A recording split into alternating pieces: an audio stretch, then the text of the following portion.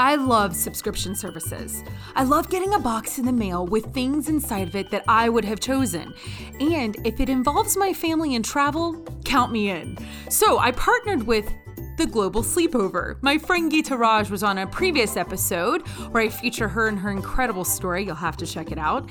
And she started The Global Sleepover. Together, we are curating a subscription service called Landmarks of Hope, where you will get a box filled with incredible things for your family to travel around the world together without leaving home. Perfect for a pandemic. And what are these landmarks of hope? Well, they're pilgrimage sites. So if you're Catholic or Christian, you're going to really love it. But what if you aren't? That's okay.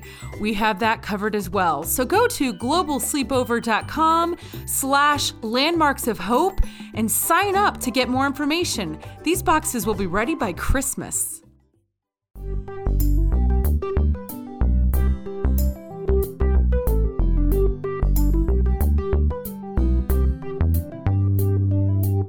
When I was 22 years old, I got married to my high school sweetheart, and we had been together 5.5 years before that happened.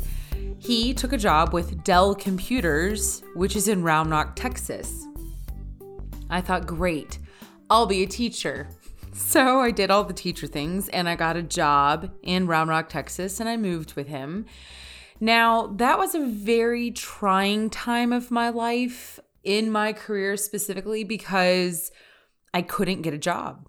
It really was a lot more challenging than I thought it would be. I had like those little sub jobs or whatever. I mean, I wasn't an actual real life, have a badge and a box actual teacher. Not until October.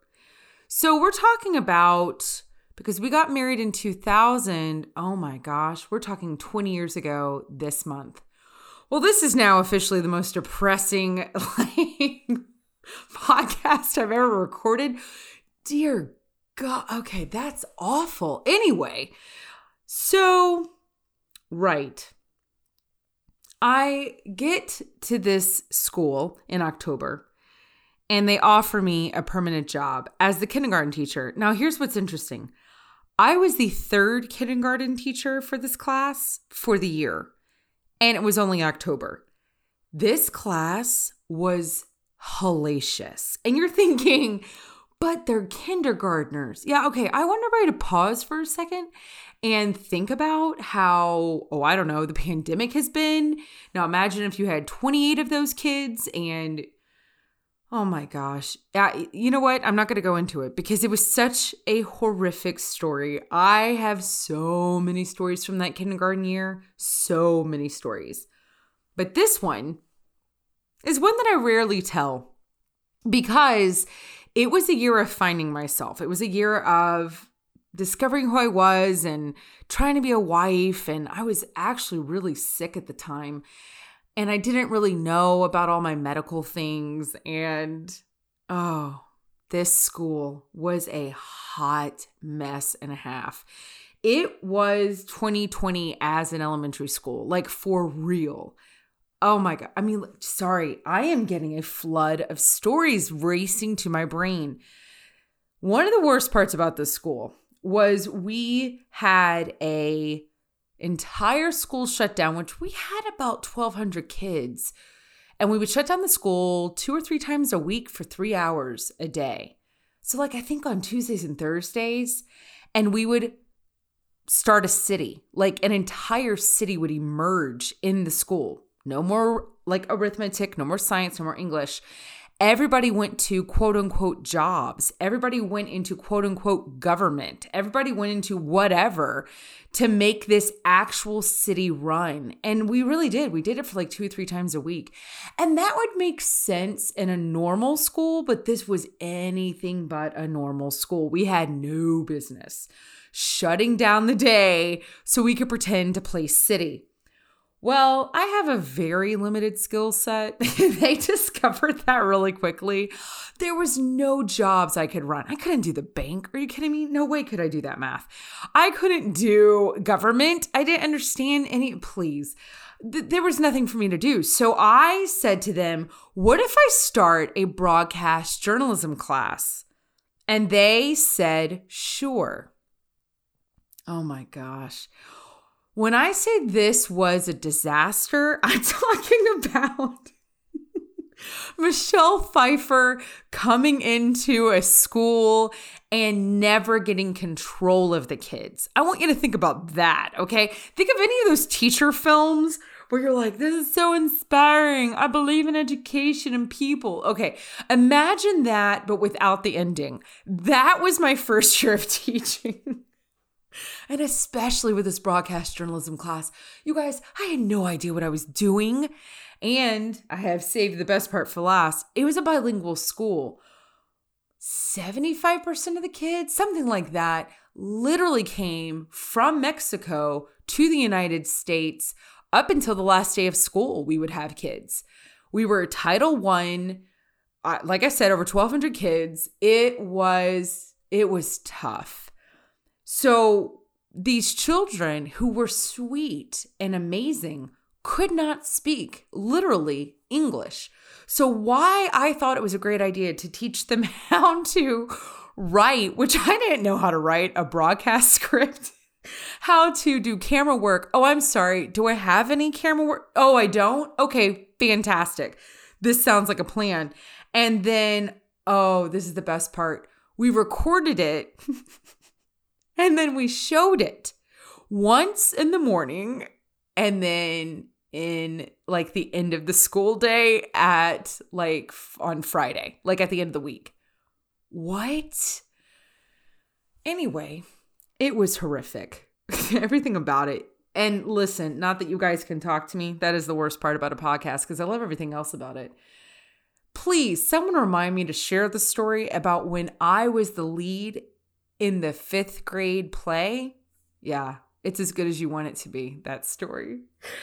What's fantastic about my guest today is that she actually majored in broadcast journalism. She was an anchor, like an actual anchor on television on purpose and knew her job and do all the things. Now, the thing that, besides that people know her name if they recognize it is because she ended up marrying someone very famous. She married Theo Rossi of Sons of Anarchy and Luke Cage. He's in a lot of other fantastic things.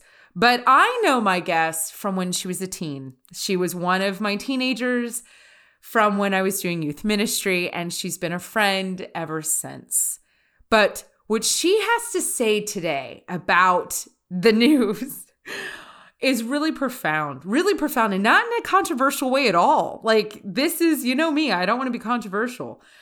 But I like telling a story, and she's got a fantastic story. The story I didn't see coming out of this one, oh, you're going to have to wait, but I'll tell you this. It involves her husband, Theo. Ladies and gentlemen, please welcome a true broadcaster, someone who makes me smile, Megan Rossi. Well, hello, Miss Megan. I know you as Megan McDermott, but you are Megan Rossi, right? I haven't heard that name in a while. That was fun to hear, Megan McDermott. I haven't said that in a while. Do you ever feel that way about your maiden name? You go, oh, I haven't said that in a while. Yes. And you had a good one. It's not like you exchanged it for, it was a good, and it flowed. Like your name was always you were that kid in school that people would say your first and last name, like John Smith. Yeah. I don't know. You just have to say and thank goodness, the person I fell in love with has a great last name as well. I mean, that could have gone south real quick. So Well, that's good. That's a good reason to keep your husband because his name flows with your first name. There's worse reasons. So, Megan, I knew you, and we won't go into a lot of this because that's not what our point is for today, but I knew you back in the day. You're actually significantly younger than I am, which is not hard to do. But I knew you back in the day, and I used to staff all of your retreats. Is kind of what I feel like. Am I wrong? Yes, you were always the older girl that I looked up to. I'm not sure what our exact age difference is, but you were definitely that big, because I'm the oldest of my family. So I always looked to older girls to be like that big sister mentor. So to me, you were always just on the right path and, motivated me to try to make good decisions as a teenager. And yeah, that's how I always viewed you. I mean, oh, I love it. And I love because it wasn't that long ago. It probably was like 3 years ago, but there was a moment on your Instagram or on your social media I had given you like some blessed medals, and you were with your husband Theo in the car. And you guys were talking about them because they were blessed by Pope John Paul II, who was a saint now. But at the time I gave them to you, he wasn't a saint. He was just the Pope. Like, that wasn't impressive. Yes, I remember it very, significantly the day that you gave me those medals. And I actually paired it with, another medal that means a lot to me. And ever since I started driving at the age of 16 to this day, they're outside right now in my car, hanging from my rearview mirror. And they are on my rearview mirror every single day since the first car I ever drove. Yeah. That's so amazing. That's really cool because you don't know when you're working with youth, you know what I mean? Like, you don't know what they're going to bring with them or not bring with them into their lives. Yeah. So that's amazing. I mean, I can't tell you how much that touches me that you still have those. I sure do. And that they're still a part of your life. I love that. So you went on to become a pretty big deal yourself, little miss. You went into broadcast journalism. Is that right? Is that the way to say that? Like, it sounds so Melanie Griffith. Like, you don't even know who that is because you're 9. But you're, broadcast journalism, and you were you technically an anchor? Yes. Like, what? Mm-hmm. Okay, so you were an anchor. You did TV, all the things. That sounds like a very exciting life. Sure. Yeah. I mean, in one regard, it was exciting, I will say. It was, if you are an adrenaline junkie and you like to just live off of cheese sandwiches and live, in very interesting circumstances, and all you do is work, that is it. Yes, it was. Then that is the place to go. You're like, in the broadcast 24/7. It was unbelievable. But yeah.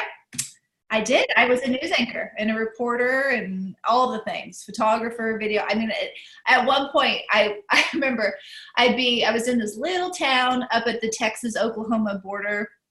I was right out of college. I was 21 years old, and I was on the anchor desk, and many of my friends were still in school. And I would go into work at that point, like 12:30, 1 a.m., I would go in because I had to write the whole show. I had to produce the show. I had to cut the tape. I had to take down the live feeds from network.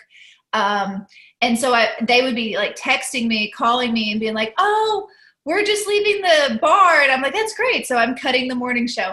But then I would get off the desk and in my high heels and my suit go out to a meth lab bus, and I'd be like trucking around this big heavy like 30-pound camera and like doing the meth lab bus and then going. I was like, what is happening right now? Weird existence. You're like samesies. Yeah, weird existence. Yes. So how long did you do this, Megan? How long were you in the news I was world? In the news world for about 6 years.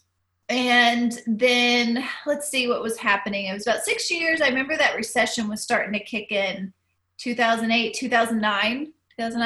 And I don't even know. Doesn't matter the year. But I remember just going, my contract was coming up for renewal. At this point, I had moved on to a different news station. I was living in East Texas at this point. And I just looked around and I said, I had recently covered, I think it was H1N1 or H1N2. It was one of those outbreaks that we had. And a young boy, elementary age, with asthma had passed away from complications. And immediately, my news director, who's the newsroom manager, had said, Megan, you're the education reporter, so you go and find the parents, find out where they live, and go knock on their door and see how they feel about their child who just died. Okay. And now I understand that in a non-emotional way, I guess that's a part of journalism, right? Is covering the story and getting the reaction. And I could not do it. And I just said, I cannot go and beat down the door of someone who just lost their child. I just couldn't do it. It was a big fight. And there are other things happening. I noticed, stories that weren't getting covered because maybe the story was about a big advertiser and we didn't want to put them in a negative light. And I just said, I don't think this is for me anymore. This does not rest well with me. So I moved on to other things after that.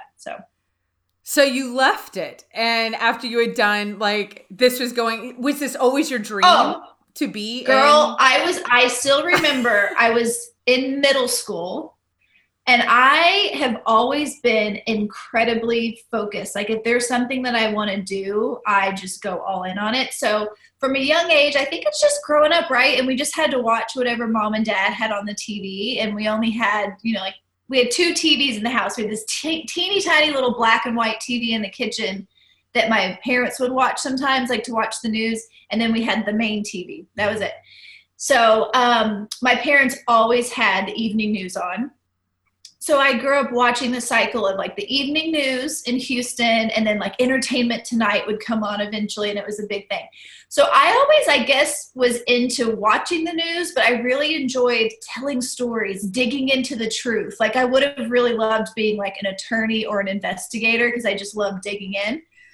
But that being said, I was in middle school, and I remember I sought out my first seminar where I could go and hear like a local TV news anchor reporter speak. And ever since then, I mean, I had my first internship at the NBC station in Houston when I was a senior in high school. So I was in it. Yeah. I didn't realize that. I didn't realize you were so into it even in school. Yes. Like enough to have an internship. Yeah. So was there a news story that we all grew up with, like, I was talking about this the other day. Now that we have news at our fingertips, literally the second it's happening, before, there's no filter anymore. There's no processing of, should we put this out or is this all true? Like, I'm sure you've seen it just kind of disintegrate, the whole news cycle of what, there used to be like a code, and there used to be, it's like flying. People used to dress up, and it used to be a thing.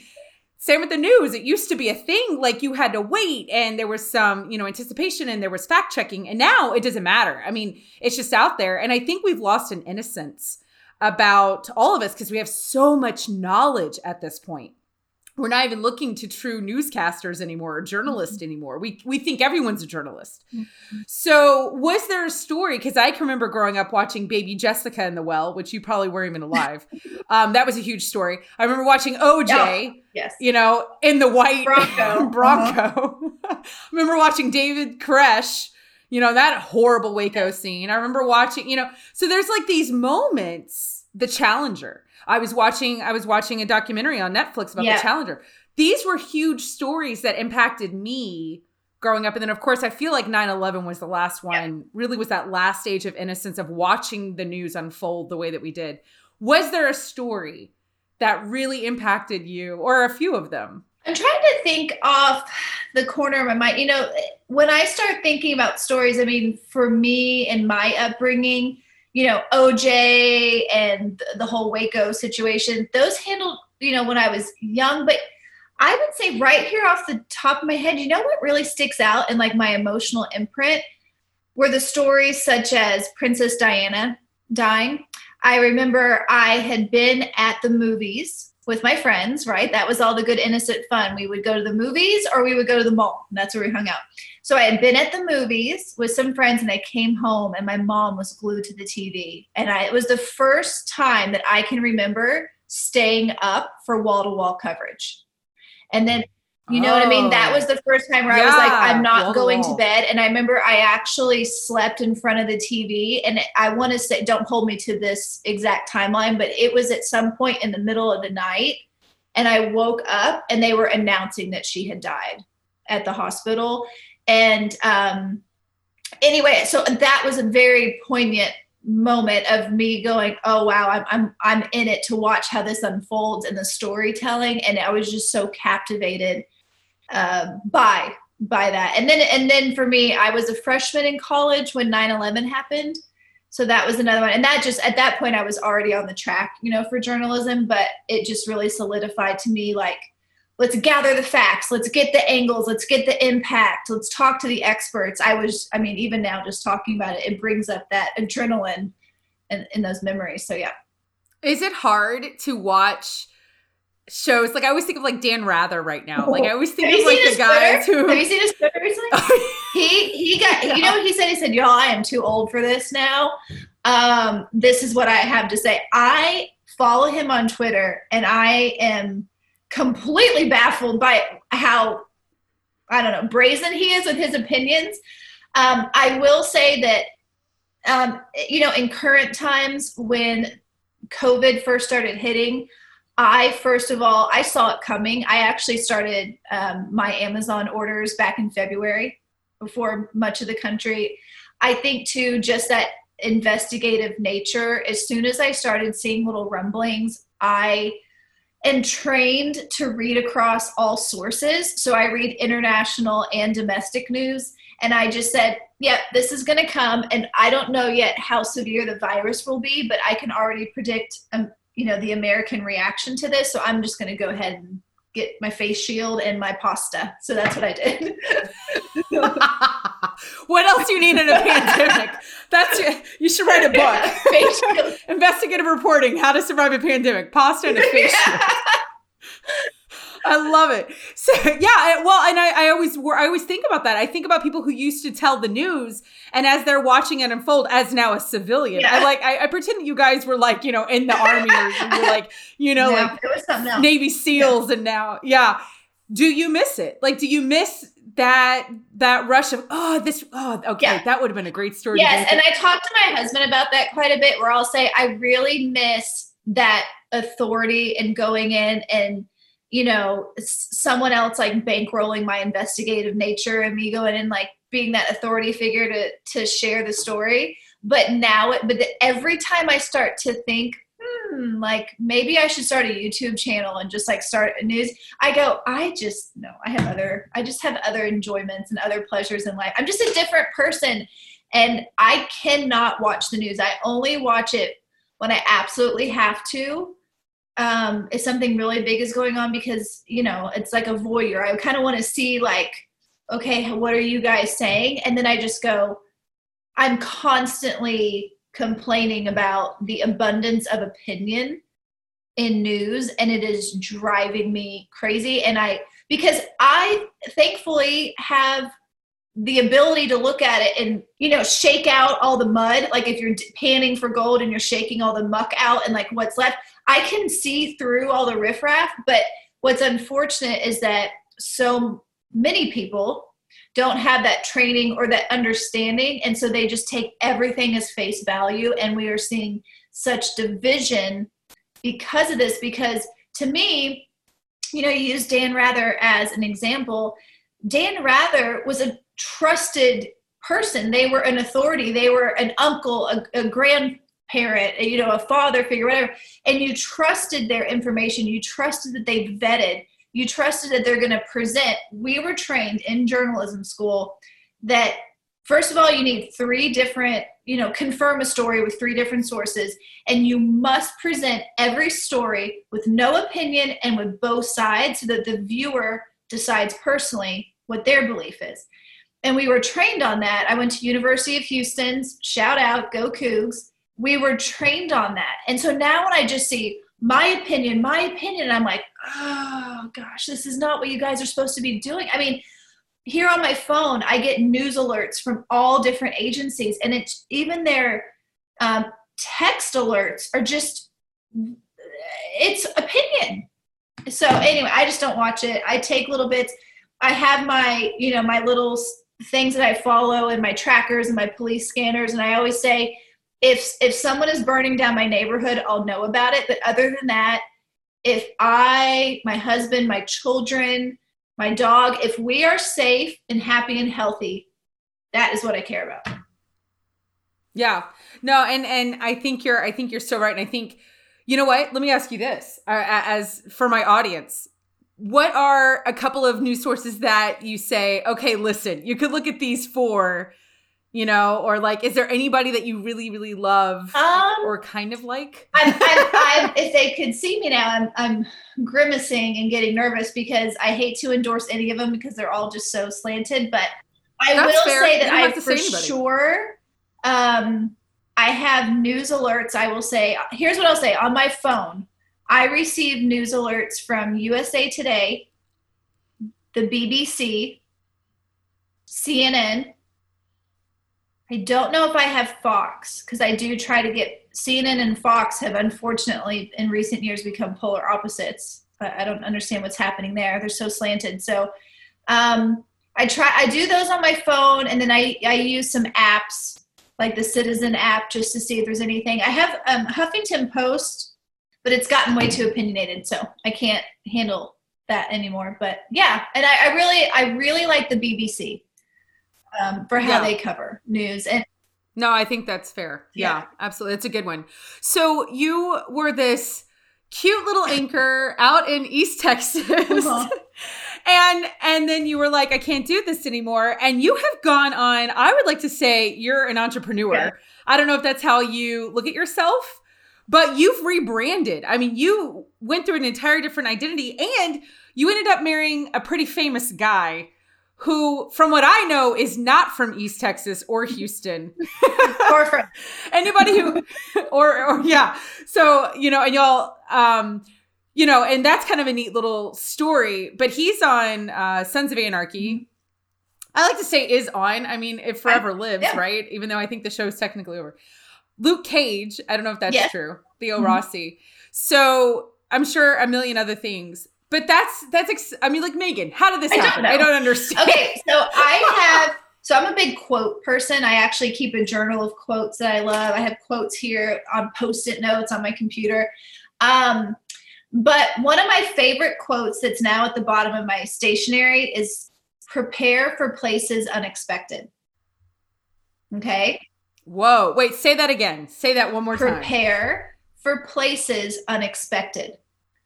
Because you are going to constantly have expectations, and you're going to think I'm headed in this direction. I'm going to tell you, honey, prepare for the unexpected and be open to it.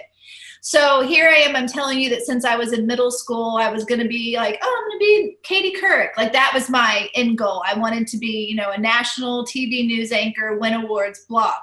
And then I started to live life and grow and mature and change as a person. And I had a couple very significant conversations with people over the years as I was starting to realize that perhaps journalism in the way that I was in it was not what I wanted to do or want my identity to be. And they just said, remember, just wait until you get outside of this bubble and see what else there is, to offer. And also understand that, the average adult has X number of different professions in their life. And I was like, yeah, right. Not me. Like I'm on a one track, goal. So anyway, so I prepared for places unexpected. And just to gloss over, since leaving TV news, I have run an advertising agency. I have started a national nonprofit. I met a husband who grew up halfway across the country and is a professional actor and producer. And then I, with him, started 3 different companies and now run 2 of those companies I run. And one of them is a premium bottled water company. And I, help him with his career and in so many different ways. And so, I definitely did not see this one coming. Like, no way. This is wild. Yeah. What has happened in the last 10 years or more, 12 years. So, yeah. That's amazing. And you're a mom. Yes. And I'm a mom and I have 2 little boys. Kane is 5 and Arlo is 3. Oh, I love them. Fantastic. And so it's a whole different world. I want you to, I think if I were to pick a passion project for you, just from what I see, I mean, Ounce, your water, your premium water looks amazing. And when you rolled that out, that was so cool. And I think it's a brilliant concept, and I'll have the links in the show notes about it and all your things. We'll put all your little ventures in there so people can find all the things, and I'll let you share all of it. But there's something that you kind of dove into about inspiring people or telling people stories. Mm-hmm. There's a whole project about, I feel like it's the journalist in you finding a healthy way of telling stories, because I think that's who you are. You're a storyteller. And that's what's so fascinating to watch your career go from mainstream, journalism, being on television, but now you're doing it in a different way. So how did that come to you? How did that happen? I believe it's like so many things in life, right? It's just your life experiences building on top of each other and then staying true to your core values and the impact that you want to make on the world. I feel very deeply about others. I guess some would label that as an empath. I just feel others. I think so much of it too, like you and I, our shared upbringing of, service to others. And I just really I genuinely, at my core, want to encourage people to live their best life. And I am very quick to follow that up because of modern advertising to say, I do not believe that your best life means that you're at a certain age, weight, or income level. I truly believe that encouraging others to live their best life is encouraging them, mind, body, and soul, to go on the positive side. Like whatever personally, like I want you to make healthy decisions for what you put into your body. I want you to drink enough water. That's all I want to encourage you to do. Mentally, Theo and I, my husband, started Go Get It Life 7 years ago. Mental health. Tell your story, get it out. I think so many people snap mental breakdowns, different mental illnesses because they're not getting it out. They don't know how to identify and articulate their emotions and then start solving it. So then soul, just that encouragement of that positive mindset that there is a higher being, there is a higher purpose. You're not an accident. So when I look back and I look at it and go, okay, I left journalism because I liked telling people stories and interacting with people. And then I ended up in advertising. That was because I just like promoting brands, naturally. I'm sure you're meant the same way. Oh, my girlfriend's got a great little company, or my friend over here, my brother has this. And like, you just want to promote brands. And then the nonprofit opportunity came up through that. I met someone and this group of women who all had other responsibility as moms or full-time career women, couldn't devote full-time attention to starting a nonprofit. So they took a chance on me and I came on, as their first staff member, and we gave back to military veterans and their families. And that was me wanting to say, I have certain skill sets on how to work with the media and promote, like I want to help others. And then through that, I met my husband.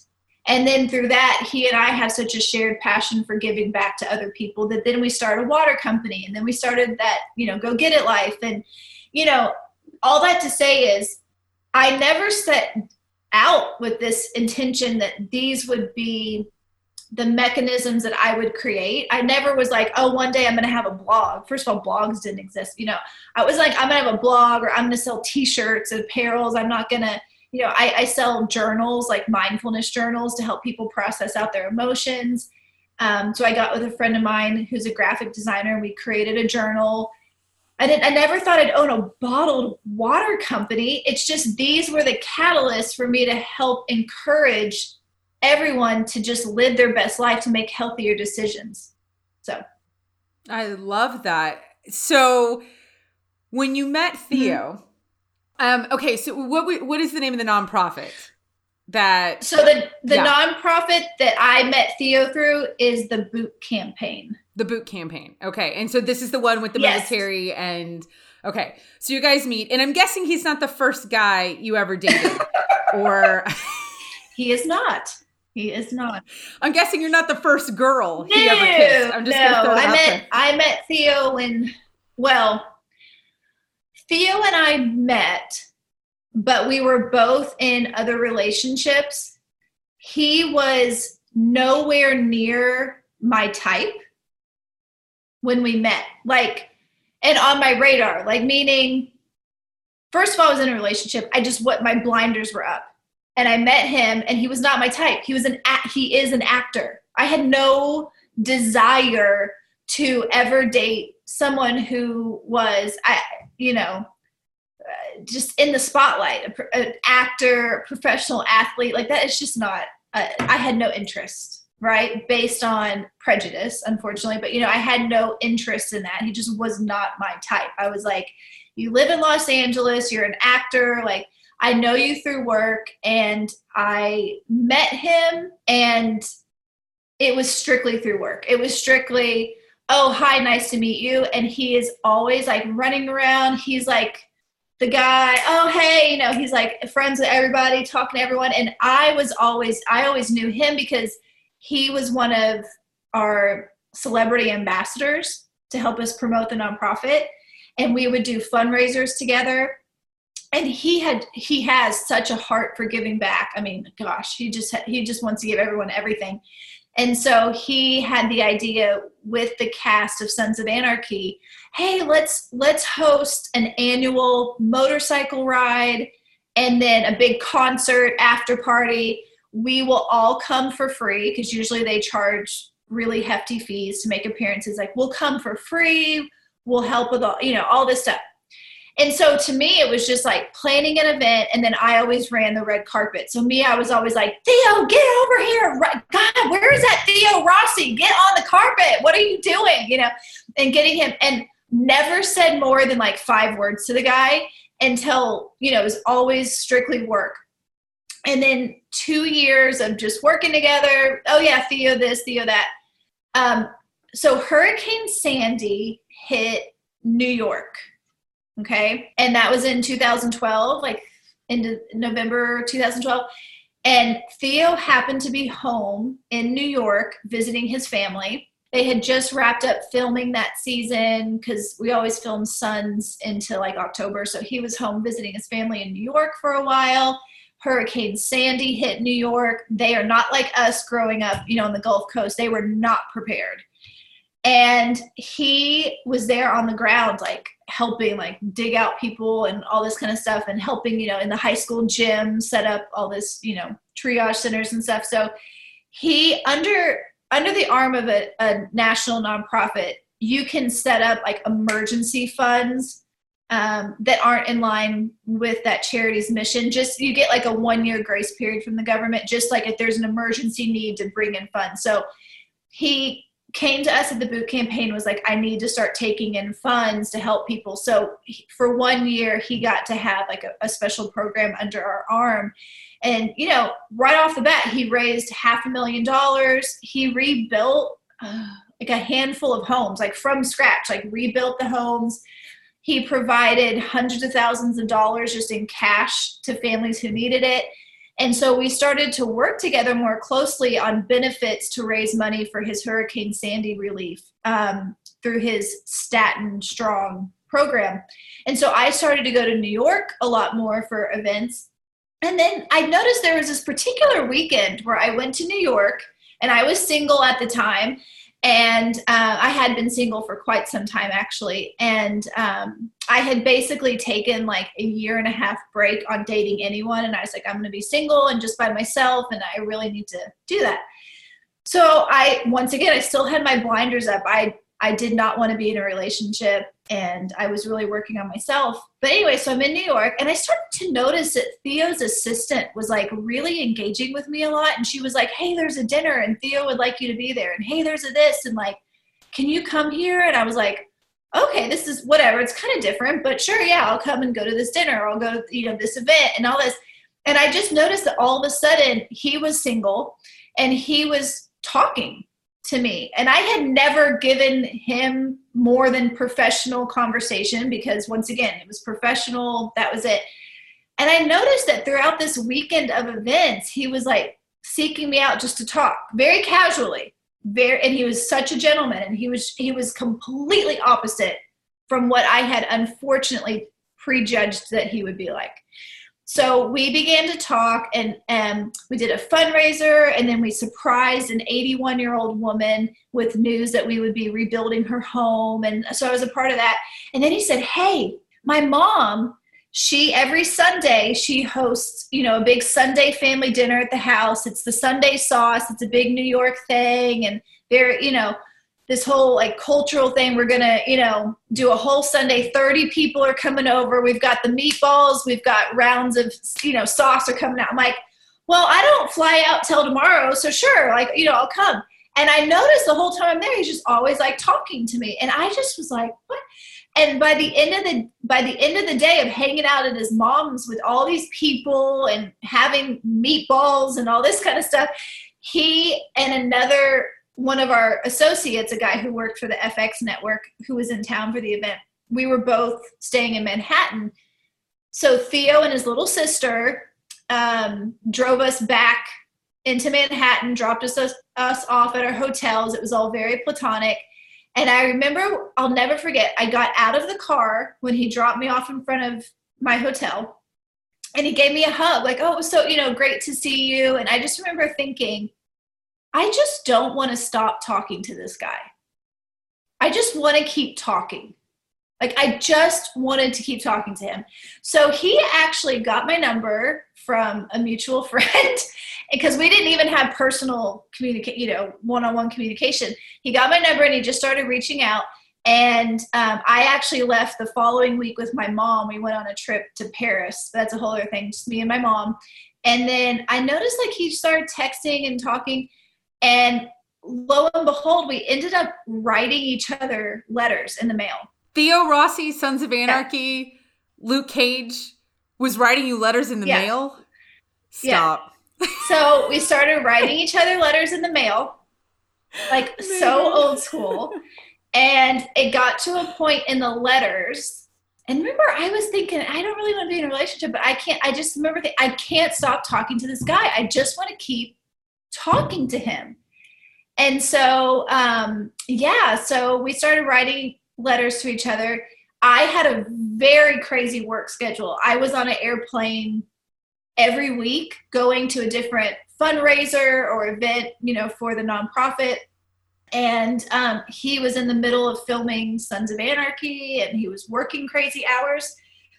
And he got to a point where he said, I don't care if all we have time for is to meet in an airport somewhere and have coffee. He's like, I have to see you. So we got to the point where he decided, I'm going to fly to Austin. And he said, I work until 5 a.m., like on that Saturday morning. Like, he was working overnight. And he's like, I'm going to be on the first plane. I'm going to fly straight to Austin. He booked himself a hotel room. He's like, I think he had 31 hours. He's like, I have 31 hours.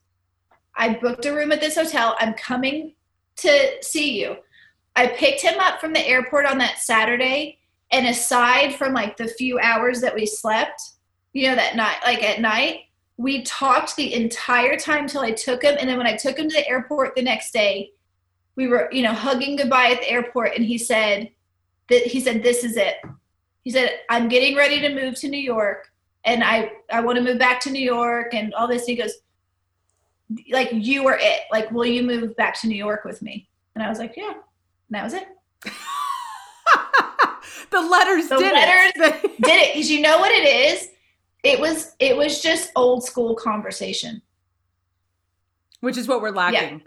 Which is what, the whole inspiration about this podcast is like, let's get back to talking and hearing stories. And it's not flashy. Mm-hmm.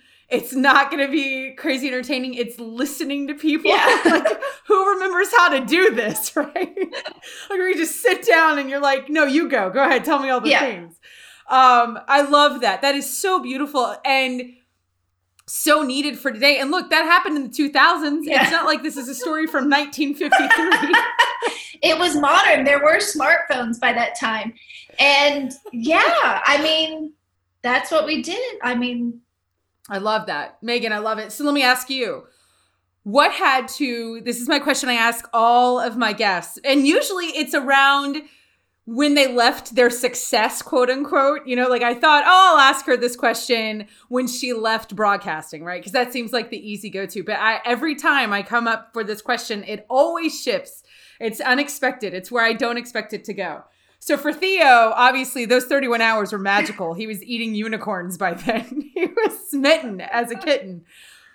But for you, what had to quiet down in your life for you to hear God inside of you telling you, this is it. This is the guy? What had to quiet down?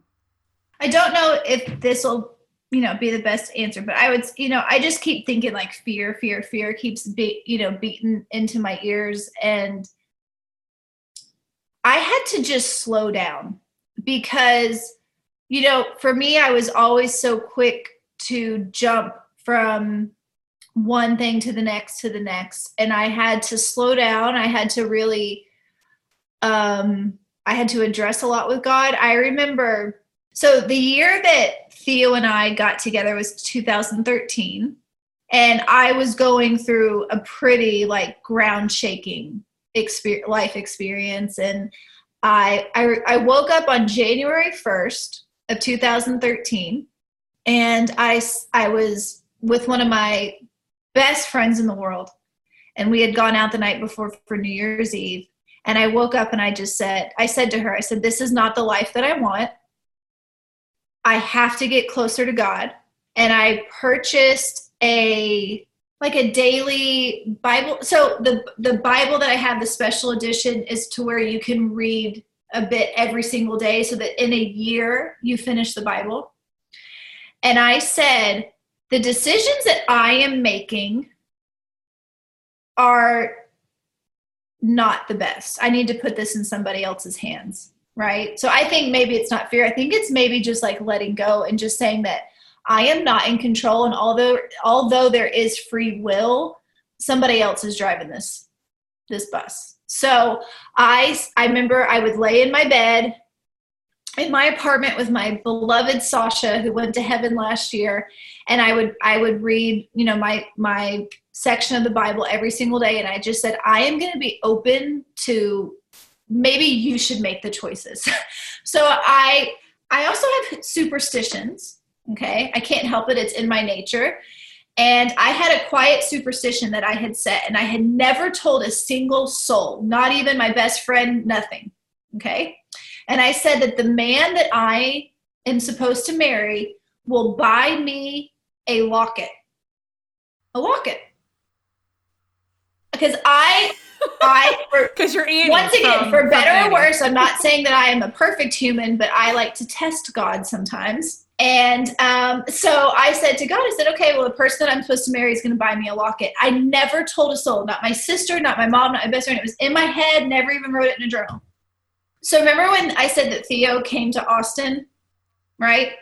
I was reading my Bible every day. I was getting back to the core of who I am. I was working on my spirituality. I was being open to letting go of control. And when Theo and I were in Austin, and because I was living here, of course, so he had come to Austin, he was visiting me, and we were just walking around. We went to like this place, Moonshine, for lunch. That was our first date, I guess. Technically, we were walking around the lake. We started walking down South Congress, where there's all these cool, funky shops. And there's a shop called Uncommon Goods. And so he and I both like really eclectic, funky stuff. Like our house is just filled with like funky, random stuff. So we're going to the store. We're loving it. We go to there's a jewelry counter of antique jewelry. I kid you not. Theo said, Megan, let's go look at the jewelry counter. He's like, I really want to get you something. We're having a great date. And he wanted to treat me to something. And I remember saying to myself, don't push it. Let God be in control of this moment. I swear to you, God as my witness. I said, I'm not going to point. I'm going to let Theo. I said, oh, Theo, you pick out something. What would you like to get for me? Do you know what Theo picked out? A gold locket. Yeah. Did you die? I didn't tell him because I can't tell. This is like the first date. I can't be like, oh, I always said that I would marry the person who buys me a locket. Like I couldn't tell him because he'd be like, who the heck is this clingy girl? And so I kept it. And as Theo and I fell in love and everything, I told him, the story. And I always said like, that was my God moment when I allowed Theo, instead of controlling it, and he picked out that gold locket. I was like, okay, God, I got it. So then the next day he dropped me off and I was dropping him off at the airport, and he's like, this is it. Like, will you move to New York? And I was like, yeah, you bought, he didn't know, but I was like, you bought me the locket. So God was trying to tell me that, yes, I will move to New York. I already have my bags packed. I was already ready for this. God told me. I think I think this is great. I think all single ladies who are listening are going to go buy a Read the Bible in a Year Bible, and they're all going to secretly tell God some type of object. Yeah, some object. But what's so beautiful is, first of all, that's human. I mean, who hasn't bartered with God or said, you know what I mean? Even the holiest have been like, all right, listen, buddy. Please. This is the one time. Here's the deal. Yeah. All of Louisiana right now is waiting for Hurricane Delta to come in, and they're all on their knees saying, you know, like, I will give you my 3 cows, but I need you to like move this hurricane. I love how I think people in Louisiana have cows. I always get off because like, you know, feeling too bad about doing that with God, because my grandmother, my dad's mom, okay, so my paternal grandmother, she was actually in the convent, like, trust me, I don't know the whole path, right? But she was actually in process. She wanted to become a nun. And my grandfather came home from the war, and they had known each other growing up, and he got her out of the convent. So anyways, so I don't, you know, of course, I clearly don't know all the details, but I know that she was in a convent. He came home, out. They had 10 kids. The rest is history.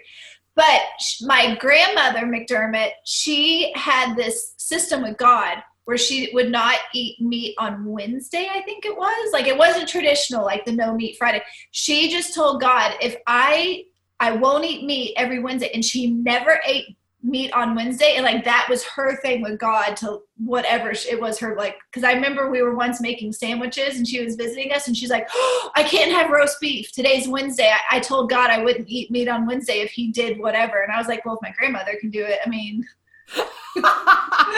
she was going to be a nun, so I think she's pretty holy. You're like, that's my laminated cart. You're going to die. And St. Peter's going to be like, so you go in this section. You're going to be like, no, listen. My grandmother is like, you know, Peggy, she's already up here. Yeah. That's hilarious. But here's the thing. That's human, right? I mean, like, that's the humanity of it. And I like to think God is way bigger than our humanity. I don't know. I'm just saying I'm pretty much a theologian for saying that. I think that's really deep. I think I'm the only one who believes that. No, obviously we all believe that. God can handle it, is what I'm saying. He can even handle our silly humanity. Yeah. But I think that's really beautiful. And what a testimony about letting go, but not just letting go, because people like to say things to us like, oh, you should let go. You should let go. And here you are saying, I let go, but here's how I let go. And I really appreciate that about your story. Here's what I did. I read this. I gave my life over to God. Mm-hmm. This is what that looked like. And I think that's a really strong point, whether you're single or not. Yes. I might be buying that Bible tonight. That might be something I'm going to put in my Amazon cart. What is the saying? Or I don't know if I made it up or I'm sure I saw it, but you know, it's let go and let God. Like, you have to let go. Yeah. But okay. Have you ever been getting a massage or like you're getting physical therapists and they're like, let go, let me have your arm. And you're like, I don't know how to, like, so I don't know how to, you can't just let go. Like, God's not like going, all right, so the purpose of, you know, creating you is just to have you sit back in a lounge chair. Like, no, you have to put work in. But my belief is, okay, so how are you going to spend your day? Are you going to spend it towards bad or are you going to spend it towards good? So my idea was I'm letting go control by getting refocused on my soul, my spirituality, my purpose. Why am I here? And two, just so much of my upbringing and belief system, with even how I am teaching our boys about Christmas, for example. You know, I have a whole story I could tell you about how I am teaching our boys in such a commercialized society, what is Christmas? Who is Santa Claus? And all this. So, you know, and it just goes back to that, like, just spreading good to other people. So. No, I love that. And I think it's really neat how, knowing the beginning of your story of here you were doing broadcast journalism, and it was that part of your soul that was like, this doesn't sit right with me. And being able to listen to that and to recognize your soul crying out saying, this is not how I want to spend my time on earth. And to be brave enough to leave that, where most people be like, but you're on TV, you're doing all these things, and look at the reward of where you're at. You know what I mean? Like, how beautiful that you listened to your soul, to God, and now you're living what I would say way more successfully than if you had stayed somewhere where you were chained, you know what I mean, to something doing that you didn't believe in. Yeah. And it was hard. It was definitely, you talk about identity crisis. Holy cow. I didn't know who I was or what I wanted to be. I just knew that I didn't want to be, certain things. So I had to actually write down on paper what I liked or, what I wanted to do. And I had to find something that fit within that framework. And, we're just always, a work in progress, but I just had this feeling all the time, even, when I talk to other people so many times who are going through horrific situations of abuse, neglect, poverty, health crises. And I just go, you are completely valid in how you were feeling about this just hurdle that you were going through.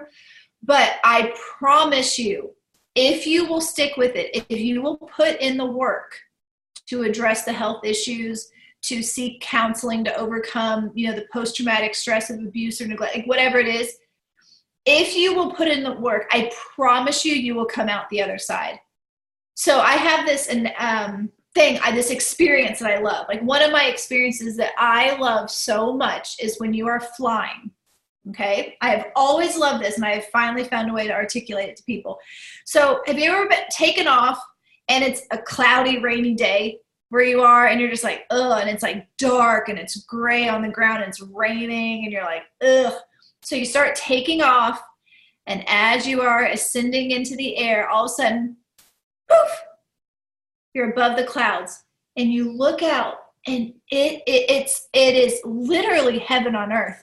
The top of the clouds are white and puffy. The sun is blasting through your window. And I always tell people, when you are in that muck, I promise you, if you just keep going, you will. You are going to burst through the cloud and there's just going to be all this sunshine. You just got to stick with it. I think I'm the person that needed to hear that today. Oh, good. I think you can go put a sticker on your sticker chart. And give yourself a check mark. Yes.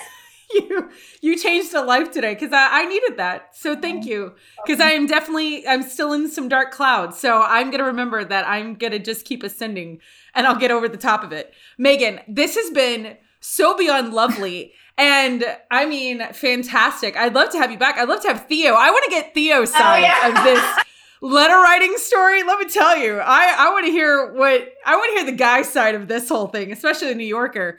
So I might have to send him some Texas steaks or something to finesse him to get his side of letter writing. That's just too fascinating. Yeah. But in all sincerity, I would love for people to find you at all the places or any place you want them to. Where can they find you? Where can they follow? What should they click on? I would say, the one-stop shop would definitely be my Instagram page. And that from there, I tend to either list my companies, whether it's Ounce Water or Go Get It Life or anything else I'm, getting into. So my Instagram handle is my nickname with a combination of my two last names. So it's Meggo, Meggo, because for Megan, my friends have always called me Meggo. So Meggo Mick Rossi. So Meggo Mick Rossi. Meggo. Perfect. And I'll put it in the show notes. Yeah. And I'll have it tagged in all the places. Because it's funny, people are like, what's Meggo MC Rossi? And I'm like, oh, clearly you don't know my maiden name. McDermott? Mick? I'm a Mick? Yeah, okay. I knew. I figured out that's what it was. Megan, thank you so much. It has been nothing but a pleasure to spend some time with you. You look great. You came out well, kid. Like you grew up really nice. Thanks. Not so bad yourself, girl. Say hi to the medals for me.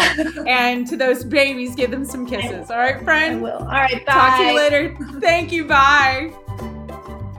Thank you so much for listening to Talk to Me with Liv Harrison, the stories behind their success.